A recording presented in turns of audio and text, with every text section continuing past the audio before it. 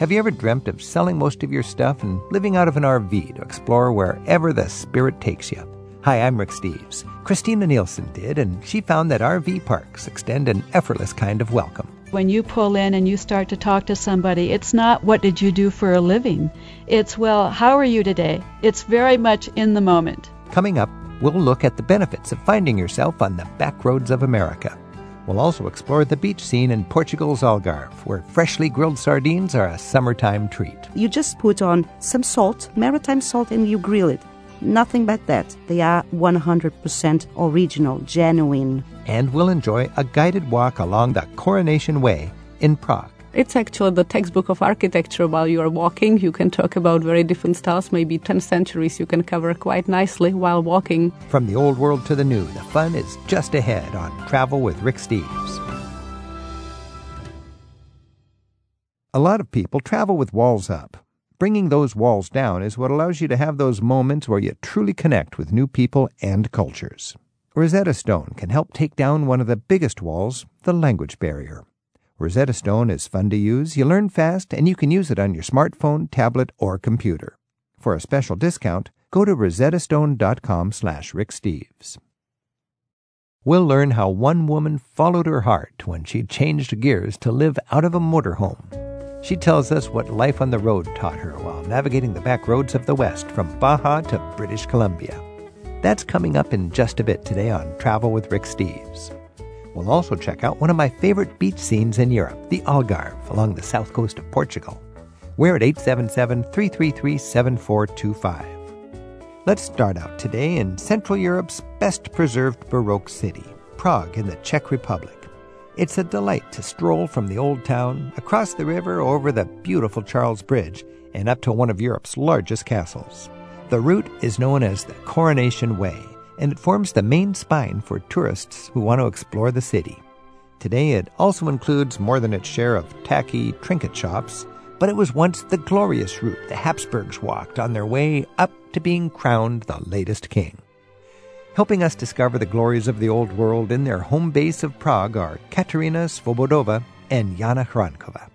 Jana and Katerina, thanks for being here. Thank you for inviting us. Now, Katerina, what is the Coronation Way? As you said, it is the spine now, the main tourist draw probably for the visitors to come to our city. They can see all those great buildings. It's actually the textbook of architecture. While you are walking, you can talk about very different styles, maybe about 10 centuries you can cover quite nicely while walking through these. 10 centuries of architecture, just walking down through the city. That's the beautiful thing. And Jana, where does it start actually? Well, it starts by the gate, very important gate originally during the medieval times. It's called Powder Tower. Powder Tower because Powder it kept Tower. all the gunpowder, is that the reason? Exactly, Wow. that's the name. Okay. Now, when you look at Prague today, I like this all over Europe. You can look at a map and you can actually see the medieval wall and the fortifications. When you Yes. look at the map of Prague today, how can you see how the city was designed from a medieval fortifications kind of way? Well, because originally we used to have 4 towns, really, 4 medieval settlements, and everything was based by the river. So we have the old town, which was really fortified. And still till today, we can really follow the way where the original medieval walls used to be. Now we have like 3 different streets. Boulevards, yeah. Yes. In fact, I'm looking at the map and I can see the river, and that's where all the trade was. Yes. And then I can see a semicircle that comes out from the river. That's it, which must have exactly. been the wall in the old days. Yes. And today it's just boulevards because they tore down the wall. But here on the far side, we've got the Powder Tower. And that was the grand gate of the city. That was the entrance. Oh, yeah. okay. Yeah. That's really the gate through which the king entered the medieval settlement, because of course during the Coronation Way all his people had to see him and his importance and richness. I love that. And Katerina, when you look at the Powder Tower today, you actually see carvings in there that sort of evoke the Middle Ages, don't you? Yeah, very beautiful statues on that side when you were outside of it. And actually you also have to imagine that you had to cross a moat. So some water used to be there in front of the gate. and then the walls. So that's why we even still have the name of the street, of that boulevard you were talking about, with that name on the moat. So what is that in Czech? On the moat. On the moat in Czech we say na příkopě. Na příkopě. And that's the main sort of pedestrian stroll there in that part of town. Mm-hmm. Yeah. So you go through the gate, it's the grand, you can almost hear the trumpets going da-da-da-da, and then you go to the main square, and then from there, where do you walk, Jana? From the main square, the Old Town Square, you really head towards the river, and finally you hit the beautiful Charles Bridge. And when you hit the river, you have a beautiful view over the castle. So that was the final destination, because on the top of the hill, in the center of the castle, is the most beautiful and the most amazing church that we have, the Cathedral St. Vitus, really, where the coronation took place. I'm just going to kind of walk us now through the city on this coronation walk, and we'll talk about what we're going to be seeing. But from the Powder Tower, you walk down to the Old Town Square. And here we have so much history and so much sort of glory. Katerina, what are we going to see just briefly when we stand there on the Old Town Square? Yeah, well, the Old Town Square, so I would guess definitely the main important thing there, it's the astronomical clock, what everyone wants to see and can have a chance to see at least, 12 times a day.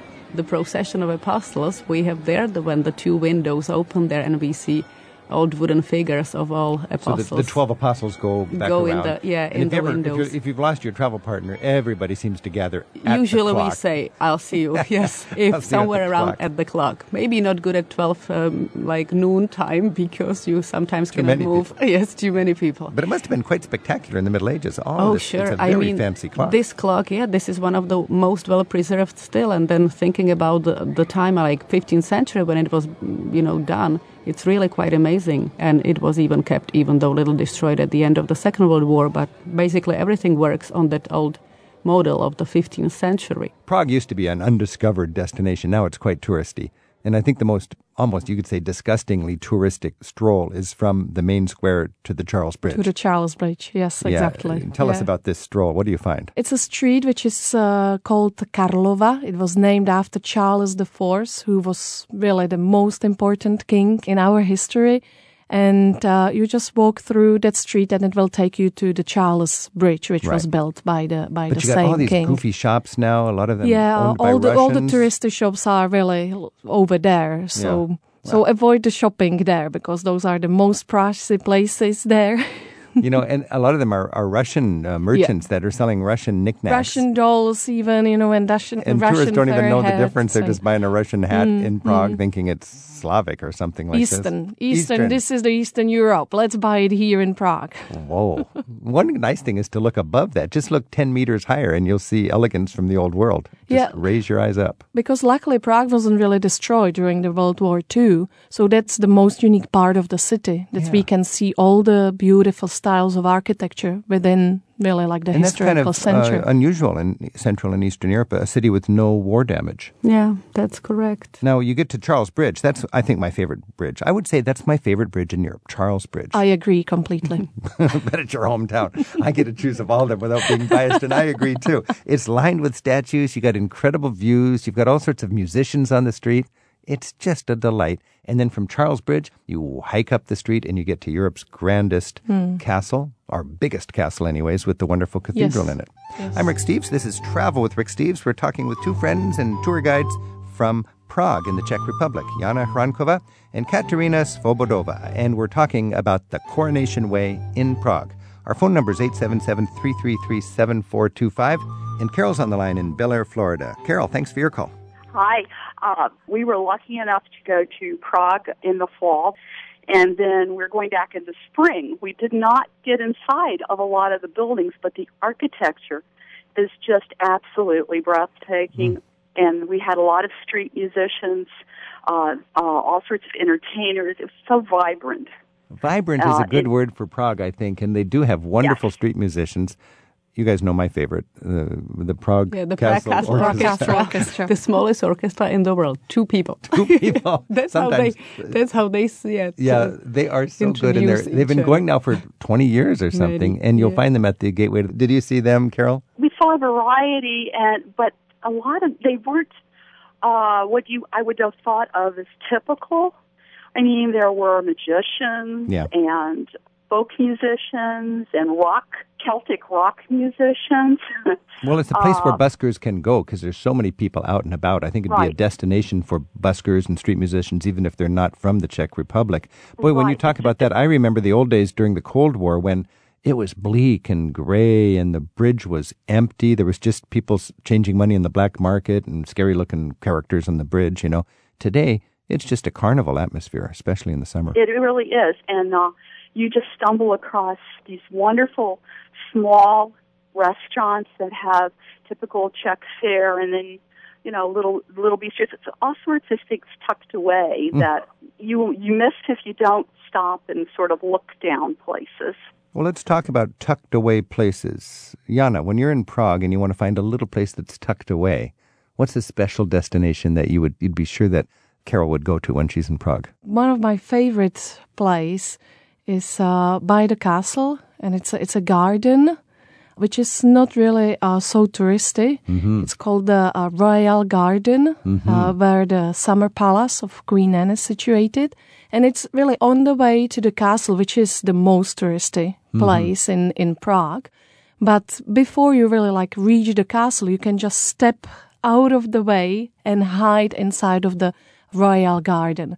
That's really very, very beautiful garden and very relaxing place. So for me, to get out of the busy streets, that would be really a recommendation. Katerina. If speaking about the Prague Castle complex, I would suggest to go through that, we call it the Deer's Moat. And that's another thing. You have people all over the Prague Castle complex, but once you walk, and you can these days walk through the Deer's Moat to reach the castle or the other way around, from up there down, you are basically on your own. No one goes through that area. So if there, then it will be just, the easiest way to only step, one step there to the garden and then either to the Deer's Moat.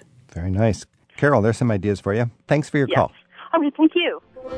This is Travel with Rick Steves. We are enjoying Prague, specifically the Coronation Way, walking from the Powder Gate at the old medieval entry to the walled city, through the core of Prague with its grand square right in the center and its towering teen church, then down that touristic gauntlet to the most enjoyable and entertaining bridge in all of Europe, the Charles Bridge going over the Vltava River, and then right up that cobbled lane to what in many ways is the biggest castle in all of Europe, the Prague Castle, where the king would be coronated. We've been joined by Jana Hrankova and Katerina Svobodova.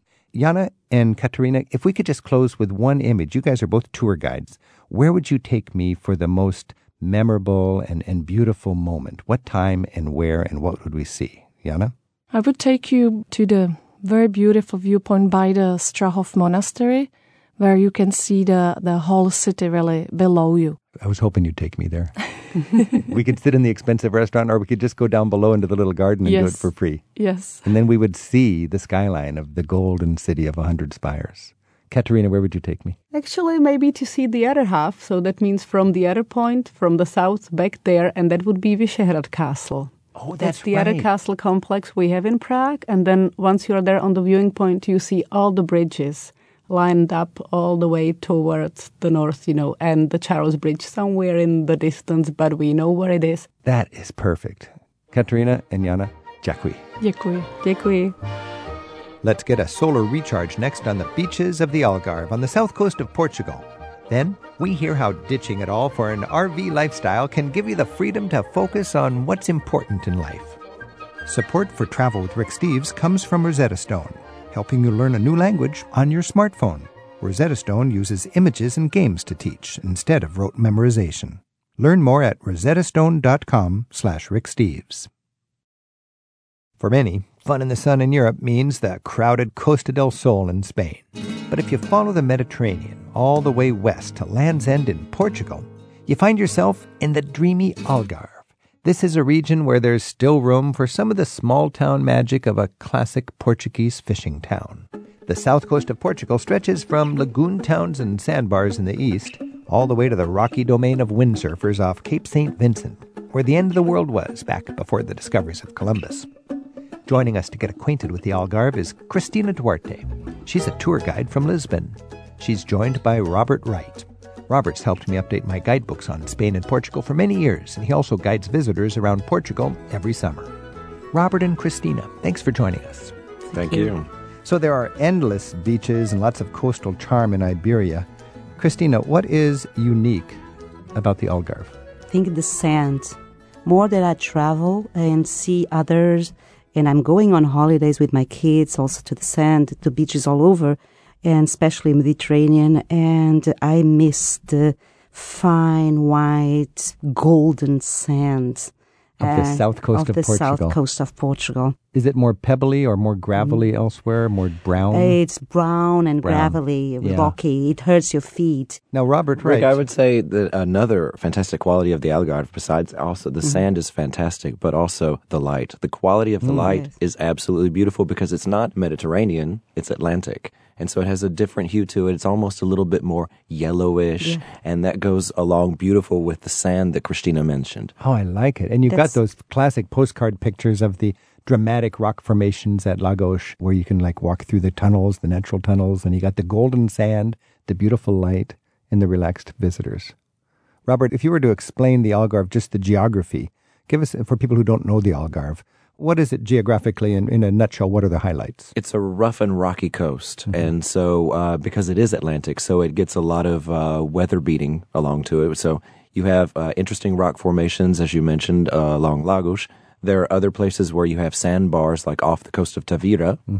You also, at the very tip, at the point at Cabo São Vicente, you've got a beautiful sort of cliffside where you've got a lighthouse, and you can just imagine all of those explorers rounding the coast and on their way to go to Africa to find the sea route to India. Oh, I just love this because we're talking about one of the favorite guys in Portuguese lore, Prince Henry the Navigator. Explain the romantic connection of Henry the Navigator and the Age of Discovery and Cape Sagres. Prince Henry the Navigator was responsible for starting Portugal onto exploration.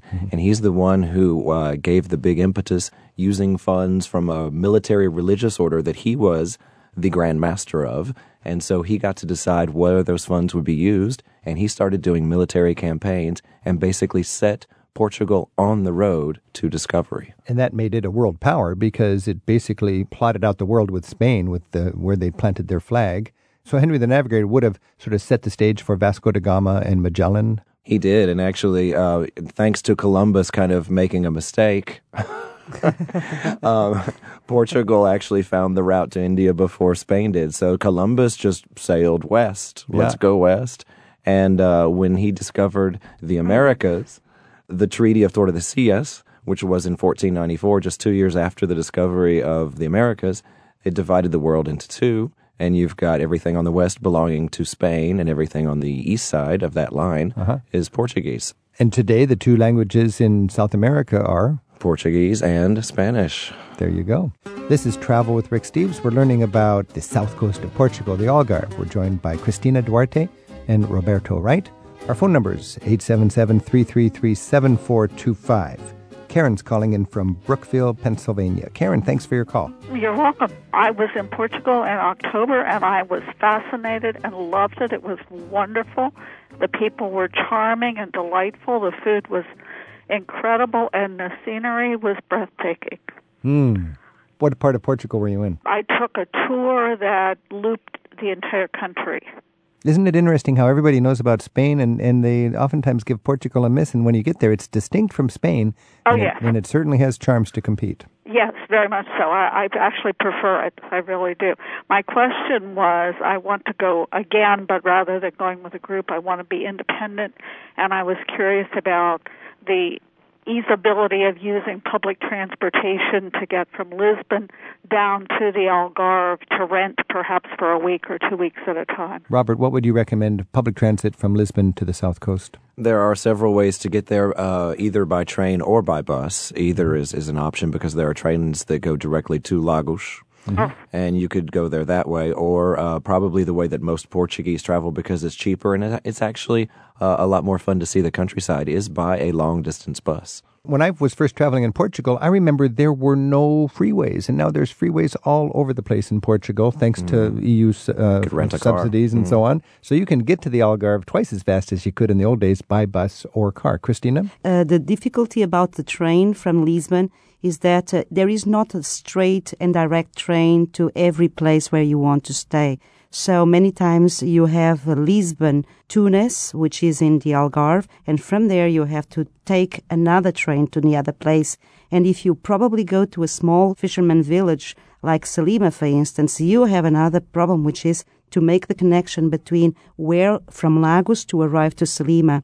So sometimes the bus actually, if it is a more remote area, probably the bus, it will be the best connection. And it may be one or two buses that you have to take. But it's fairly easy to navigate as long as you know ahead of time that that's what you have to do. And if you actually, if you want to try to drive in Portugal, it's not that complicated. You just get out. You just get out of the airport. You rent a car of the airport. You just cross the river already on the bridge, beautiful bridge of Vasco da Gama, and then you have 2 hours straight to the Algarve on the highway. So I see. It's wonderful to know. Karen, thanks so much for your call. Oh, well, thank you very, very much. Enjoy your next trip to Portugal. I will. Thank you. All right. Bye-bye. Bye now. Jan's on the line in Walnut Creek, California. Jan, thanks for calling in. Yes, hello. I've been to the Algarve before, but this time I'd like to go back and kind of take more time. I'd like to stop in some of the villages and towns that you might recommend. And also, I'm interested in hiking, maybe some picturesque hiking routes you can recommend for the average hiker. Hiking, now that's a good idea. If you think about the south coast, you've got Lagos, I think, which is the big destination that is famous and like a big resort with good connections. You've got Sagres, which is the very southwest tip. That's where the rugged cliffs are and the high wind and pretty sparsely populated. Tavira is a charming town closer to Spain. And then all along the way, you've got smaller, more nondescript towns that you could choose. Our favorite little fishing village town for a tourist would be Salema, Salema. And if you wanted to, now they've put a freeway in almost all the way across. It's inland, but it just zips you from Spain to Lagos in just an hour or so because of this freeway. But there's plenty of hiking. Robert, what would you recommend for somebody who wants to make a base and then enjoy getting into nature? I would say there are two options. One would be to make a base in Lagos and go from there and explore on your own and always come back, because there are lots of beautiful rock formations directly around Lagos that are a little bit more accessible than on the tip, because on that point out there, it's a little bit too hazardous for a lot of people. It's not for your average hiker, I would say. And I just took a very nice walk, almost a paved walk, along through the beaches and the rock formations in Lagos. Right. It was quite nice. Right. And the second option would be to go north of Sagres, north of the tip, because they have opened recently a hiking route called the Costa Vicentina. Yes. And it's actually a beautiful, beautiful walk, and there are many parts of it that are accessible. Well, there you go, Jan. Okay, that's wonderful. I'll make a note of it for my next trip. Have fun. Thanks for your call. Bye-bye. This is Travel with Rick Steves. We're talking about the south coast of Portugal, Algarve, and we're talking with Christina Duarte and Roberto Wright. Christina and Robert, when you think about the Algarve, we know Henry the Navigator, and this was sort of like his school where he taught the navigators how to open up the world to the Portuguese explorers and how he debriefed them when they got back in. We also have a Moorish connection. That was when the Muslims from Africa came in and took over Spain and Portugal, invading in the early 700s and staying there for several centuries, not being pushed back into Africa until 1492.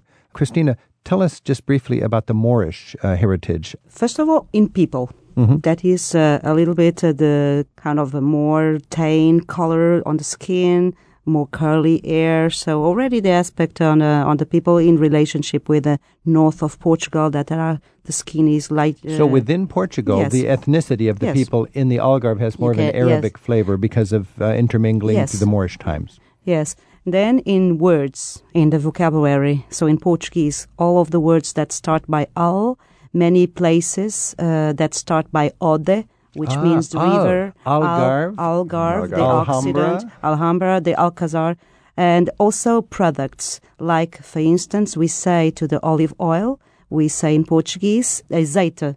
Azeite is a Moorish word that comes from azetum, which means olive oil. The word Algarve is actually an Arabic word, isn't it? What does that mean, Christina? It means to the west. To the west. Yes. And that's from where the Muslims came when they crossed. Exactly. Okay. Now, of course, you have the Reconquista, and the Muslims who ruled there were retaken by the Christians and forced to give up their Islamic faith. Robert, I've heard a kind of a touristy story about the icons of the Algarve, the cute little chimneys. are almost like leftover minarets in the minds of the people that live there. Is there anything to that? Have you ever heard that? I've heard that. I think it's a little bit more of a folk tale than anything else. But yes, all of these, it's traditional architecture from Muslim times that sort of survives today. Yeah. The little chimneys and also the colors, the blues and the whites, and all of that is leftovers from that time So period. as you travel through the Algarve, you've got so many layers of history in the Algarve, along with just laying on the beach and enjoying the fun in the sun. We're exploring the Algarve region along the south coast of Portugal right now on Travel with Rick Steves with our guests Christina Duarte and Robert Wright. And we're taking your calls at 877-333-RICK. Stephen's on the line from Cudahy, Wisconsin. Stephen, thanks for calling in. Certainly. I have a question. My wife and I are planning a week in Portugal, and we want to go to Lisbon because it looks so incredibly beautiful on your show. But we wondered, and we've never been to Portugal before, we're wondering, would we have enough time to do both Lisbon and the Algarve? In 1 week. Robert, you're very adept at helping people plan their itineraries in Portugal. Americans typically have too much to do and not enough time. 1 week. Can Stephen do Lisbon and the Algarve? If so, how? Definitely. It all depends on if you are big city people or you want more time in the sun. As we mentioned a little bit earlier in the interview, it's only a 2-hour trip basically from Lisbon down to the Algarve by car, a little bit longer for public transportation, so it's definitely doable. You could easily say you would spend 5 days in Lisbon. There are plenty of things to see in Lisbon for 5 days, and then spend 2 relaxing on the coast. You know, you could spend 3 nights on the coast, pick up a car. I think you could probably rent a car at the Lisbon airport one evening after doing Lisbon, drive that evening down. Drop it off in Lagos. And then, or drive it back to the airport if you wanted to. Even if you wanted to. Yeah, then you'd have 3 nights and 2, I would say if you're going to go down there, Stephen, give yourself at least 3 nights so you have 2 uninterrupted days. Do all your hardcore sightseeing in Lisbon, and then go down to the south coast and enjoy just the beach ambience. Christina? Hey, on the way, if you think that you didn't have enough, you can always, sightseeing a little bit in Évora. That is a lovely town. Oh, this is the problem. It's mission creep. There's so much to see. Hey, if Stephen's down there on the south coast and he's got 2 days, let's just talk about what he's going to eat, okay? One of the fun things in Portugal is the octopus jars. You see these guys fishing for octopus like they did in Phoenician times, in the ancient days, where they'd drop these jars, pottery jars, down into the special areas where there's a lot of octopus. And then those poor octopus, they think it's a safe place to hide out. And then the next morning it's like, oops, we're breathing air. We shouldn't be here. Something's wrong. What's wrong with this picture? Last mistake that octopus makes, and tonight he's on Stephen's dinner plate. All right. So you got your fresh octopus. You can go to fish auctions. Where would you go to see a fish market or any sort of fish action? I was just in Sagres, in the town of Sagres. There's a fish market every morning. Yes, and also Lagos. Lagos is huge. The fresh market is huge.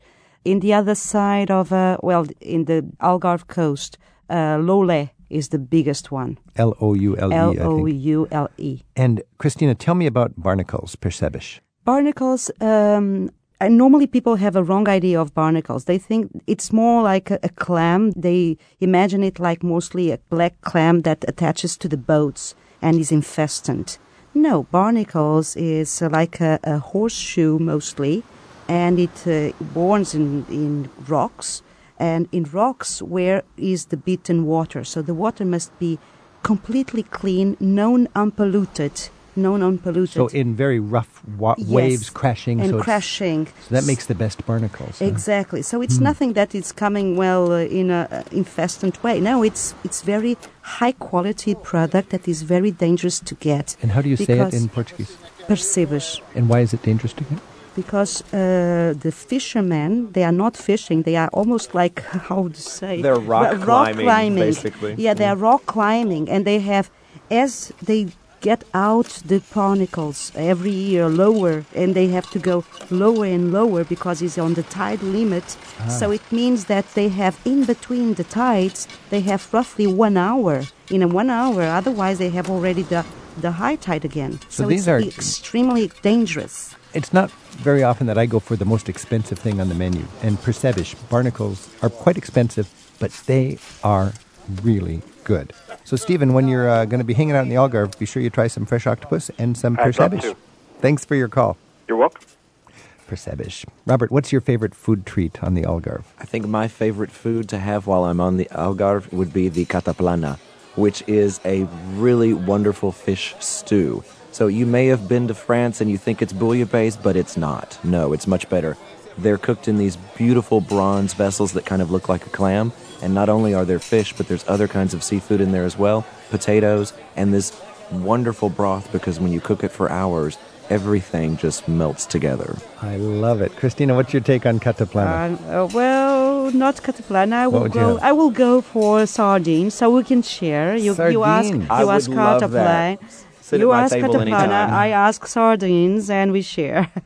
A nice cataplana, which comes in a nice pottery bowl. Usually, it's like an elegant soup for fish, and then you got your beautiful sardines. Beautiful. And you say sardines like it's just close to your heart. What is it with sardines in Portugal? Sardines is like one of the family blue kind of fish. Uh-huh. So it means that the good ones are normally from end of May until September. But still September, they are already skinny, let's say. The very fat, good ones are May to June. June are the best ones. And they are greasy, so they grill. You just put on some salt, maritime salt, and you grill it. Nothing but that. And it goes with all together with, the bones, the inside, the eyes, but it's just wonderful because of those smells and the flavors. They are 100% original, genuine. It sounds like of the sea. So nice. And then you wash it down with vino verde. Do you or not? I don't know. Definitely. So now what do you think? Do you like, this is the green wine in Portugal. Mm-hmm. Let's just close it off with, Robert, what is this green wine? Vinho Verde is it's not green, actually.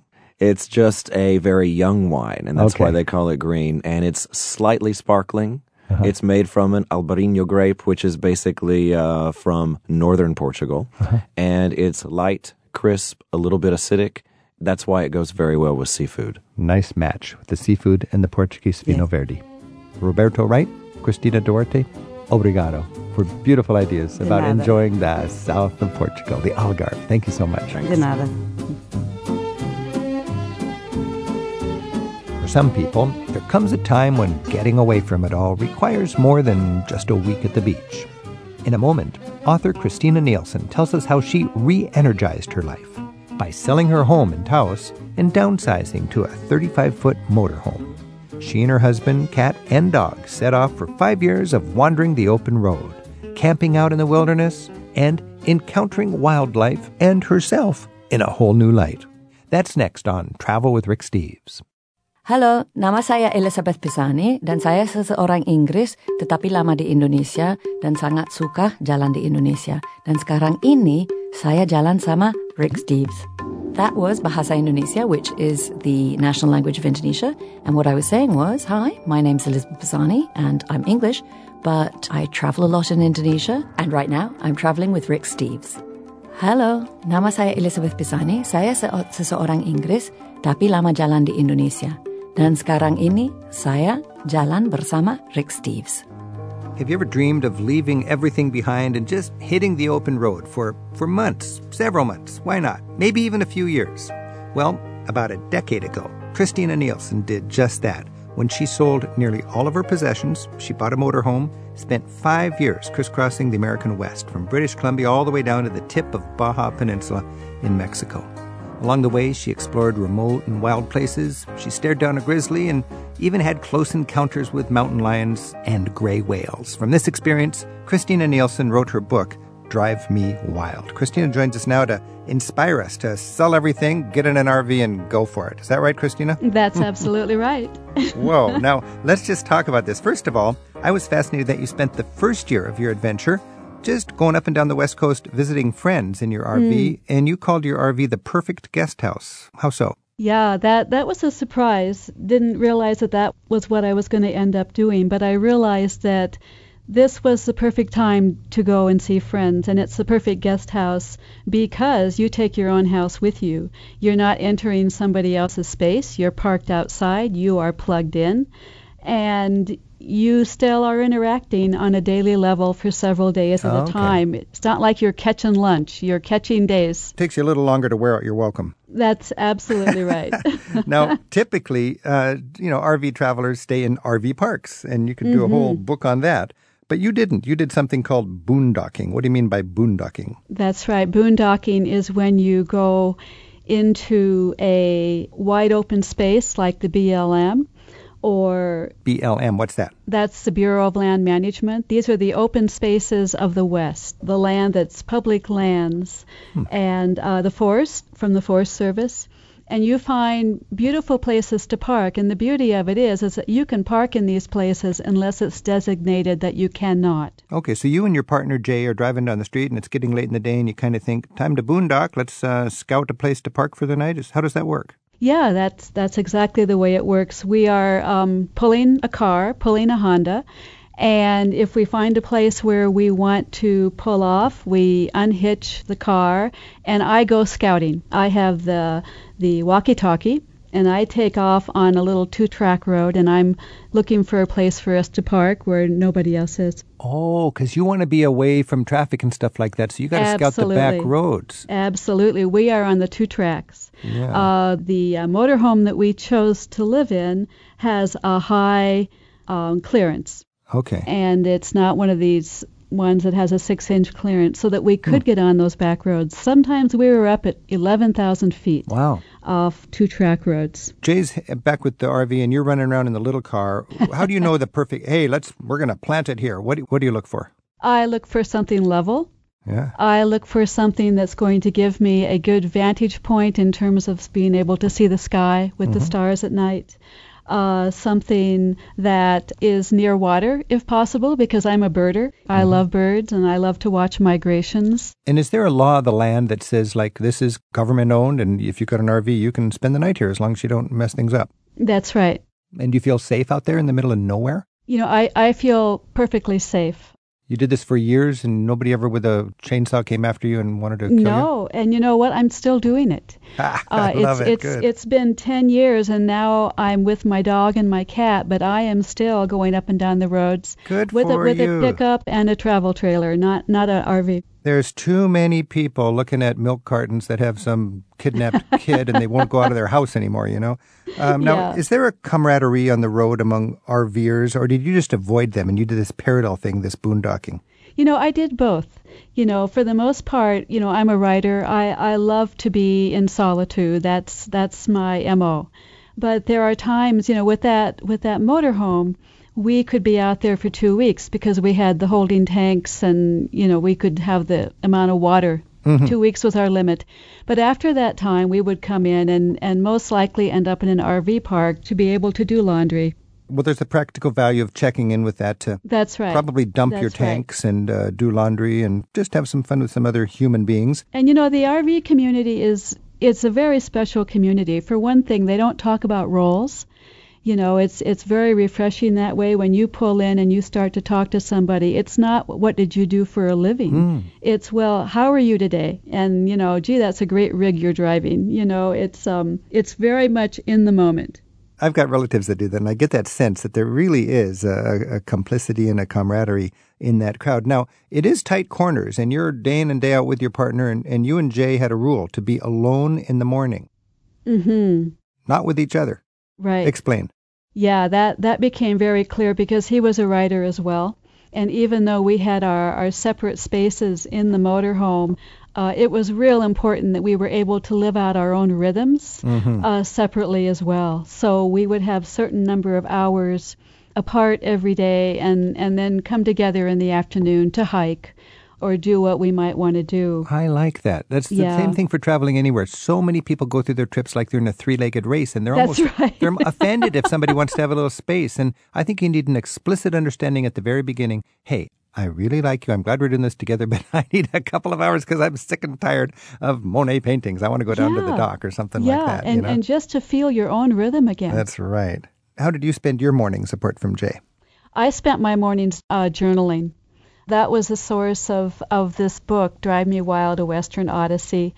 Yeah, I would journal every day. I do that every day anyway. But what a great way to write a book. I love that idea. And then you get done and you can distill it into this wonderful book that lets other people share in your experiences. Also, you mentioned that you did a lot of reading so you knew what was down the road. And I would imagine, you could drive right by Sacagawea's birthplace without even knowing the significance if you weren't diligent about doing your homework. That's right. And it wasn't just those books. It was also maps. I had 3 or 4 different maps at any given time. I was the co-pilot, and it felt like a juggling act at times. The other thing, Rick, is that I learned very quickly that what I thought was going to be very spontaneous, that, if we're going down the street, we can just turn there. Well, you can't turn there if you're a motorhome towing a car. I've long ago learned that the best spontaneity is from somebody who's well prepared to know how to be spontaneous because they are prepared. Absolutely. I'm Rick Steves. This is Travel with Rick Steves. We're speaking with Christina Nealson. She wrote a book called Drive Me Wild, a Western Odyssey, talking about Christina just checking out and packing it into an RV and spending 5 years on the road in the United States.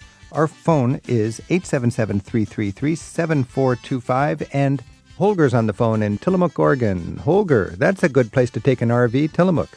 Yes, sir. I have a question. I have a pickup with a Alaskan camper, and I like to travel, by the seat of my pants, so to speak, without any plan. And sometimes I find it difficult to, especially in the spring or in the summer, to just pull into a space, be it a national park or a forest or whatever, because they say that it's all full, except for in places like Alaska. I have no problem camping up there because the state allows you to pull off in a rest area, and you can set up your camper, and the state troopers won't bother you. The same thing in Nevada. You can stay at a rest area for up to 18 hours and then sleep and just see the sights there and then continue on. But other states, you can't even pull over at night and sleep in your camper for a few hours before they tell you, hey, you can't do that. So how do you go about the logistics of going places ahead of time? It's like a rat race then. It's like, I got to be there at a certain time. I got to be there at a certain date. And then you lose the fun of it. Yeah, I definitely stayed away from schedules. I didn't have that sense where I had to be somewhere at a certain date. It was a real challenge to friends because they'd say, well, when are you getting here? And I would give them a 10-day leeway, It's like, I will appear somewhere in this time, and then as I get closer, I will call you.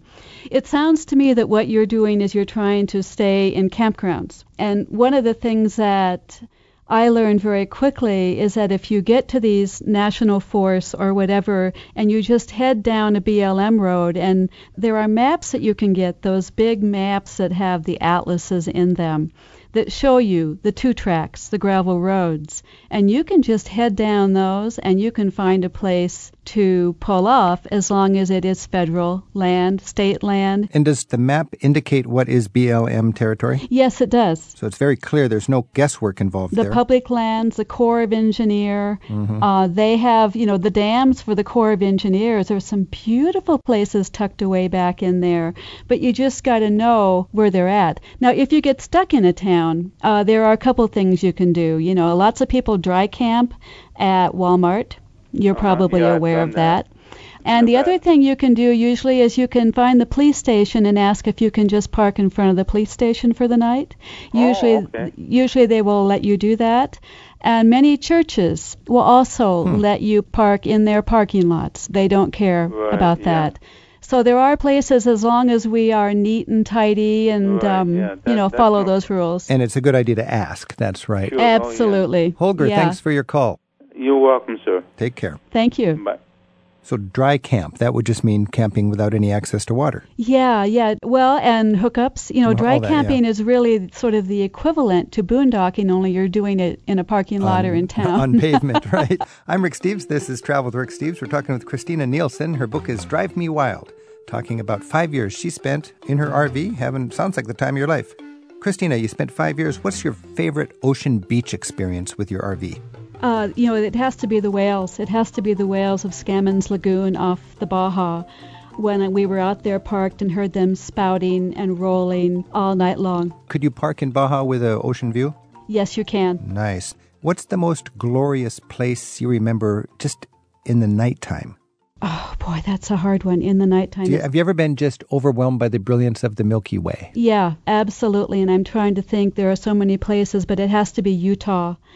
It has to be the just being out there in the open deserts of Utah with the Milky Way. You know, a lot of people go through their lives and they've never seen the Milky Way. It is amazing. I mean, it envelops you. It changes your perspective on how you perceive the world. Living out of your RV for 5 years, I imagine you had to be very careful about what you lugged along. What little things did you bring to make this RV your home? Music, pets, meaningful souvenirs? What did you do? Yeah, that's a very good question, because it was very much a Zen experience. You know, when you're paring down, when you're getting rid of 95% of your possessions, what do you keep? And you keep those things that speak to your soul. Of course, you keep your dog. Mm-hmm. That's an obvious answer. It is reasonable. I don't care how much I love my dog. I'm not going to take it to Europe on vacation. But if you're going RVing, the dog's fine. The dog's fine, yeah. Mm-hmm. But, the things that speak to my soul, my pen, my paper, I have certain fountain pens, I have paper, I have certain mugs, those things that reflect my rituals, my morning coffee in the morning, all these things that feed my soul, certain clothing, certain shawls, color.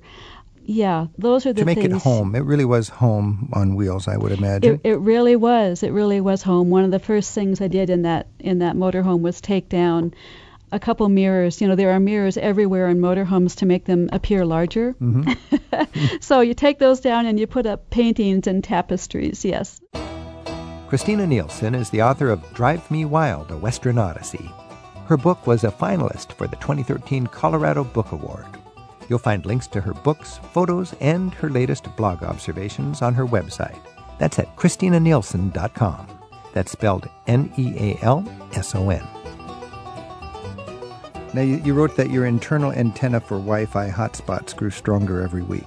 Yeah, that is very, very true. You can find Wi-Fi on the road pretty easy, I suppose. Yeah, you can, and much easier now than then.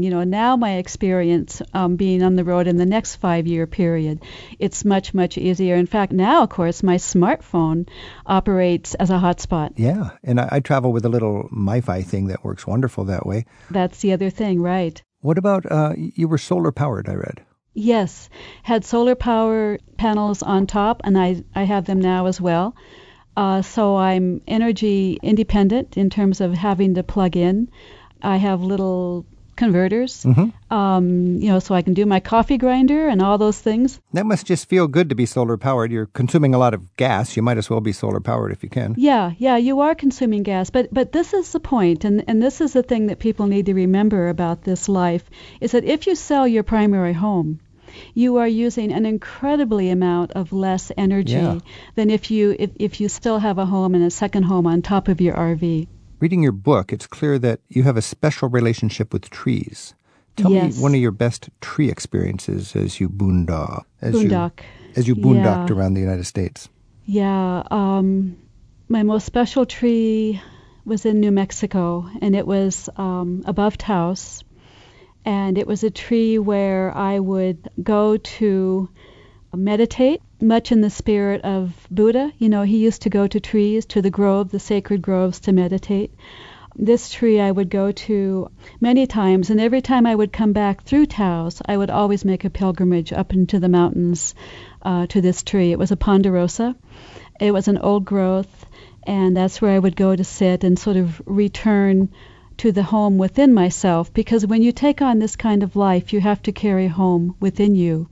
And yet there are certain landscape points that become your home. So you had the luxury. I've got that in Europe, where when I get to one town, I always want to go to this viewpoint or that church or this little intersection. And when you're driving around the United States, that's your playground, and you've got a certain tree to remember to go to when you get back in. You have certain trees, like you say, certain spots, those areas that speak to you, those areas where you will never forget.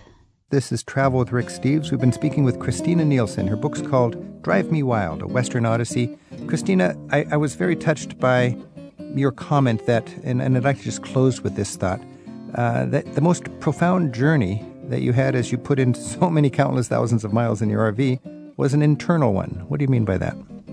It was a sense of learning who I was outside of having to tie myself to a place.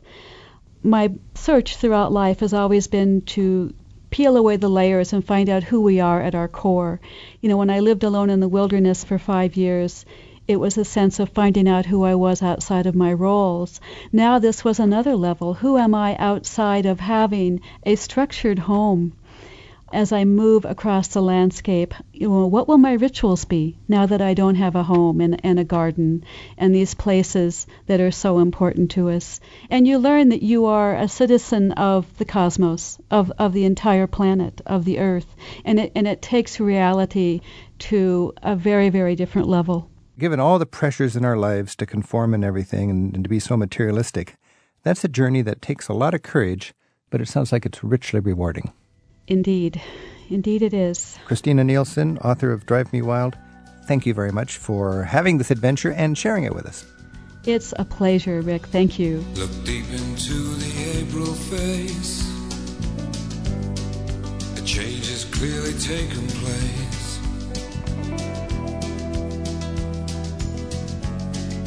Looking for the summer. Travel with Rick Steves is produced by Tim Tatton with Sarah McCormick and Isaac Kaplan-Wilner at Rick Steves Europe in Edmonds, Washington. Special thanks to KNAU Radio in Flagstaff and to Aaron Harding and Steve Camarano for their help this week. You can send us a haiku poem you've written about the impressions you find in your travels, or get creative and write a hometown brag describing the place where you live. From time to time, we'll read our favorites on the air. There's a link to write us in the radio section of ricksteves.com. We'll look for you again next week with more Travel with Rick Steves. Support for Travel with Rick Steves comes from Rosetta Stone, helping you prepare for your trip to a foreign country by learning a new language through talking to a native speaker. Learn more at rosettastone.com/Rick Steves. Rick Steves has spent a third of his adult life in Europe researching and writing guidebooks. His classic, Europe Through the Back Door, teaches the skills of smart travel. At Rick Steves' online travel store, you'll also find guidebooks and phrasebooks for Eastern Europe, for Spain, Portugal, and every other corner of Europe. To learn more about Rick's books, visit the travel store at ricksteves.com.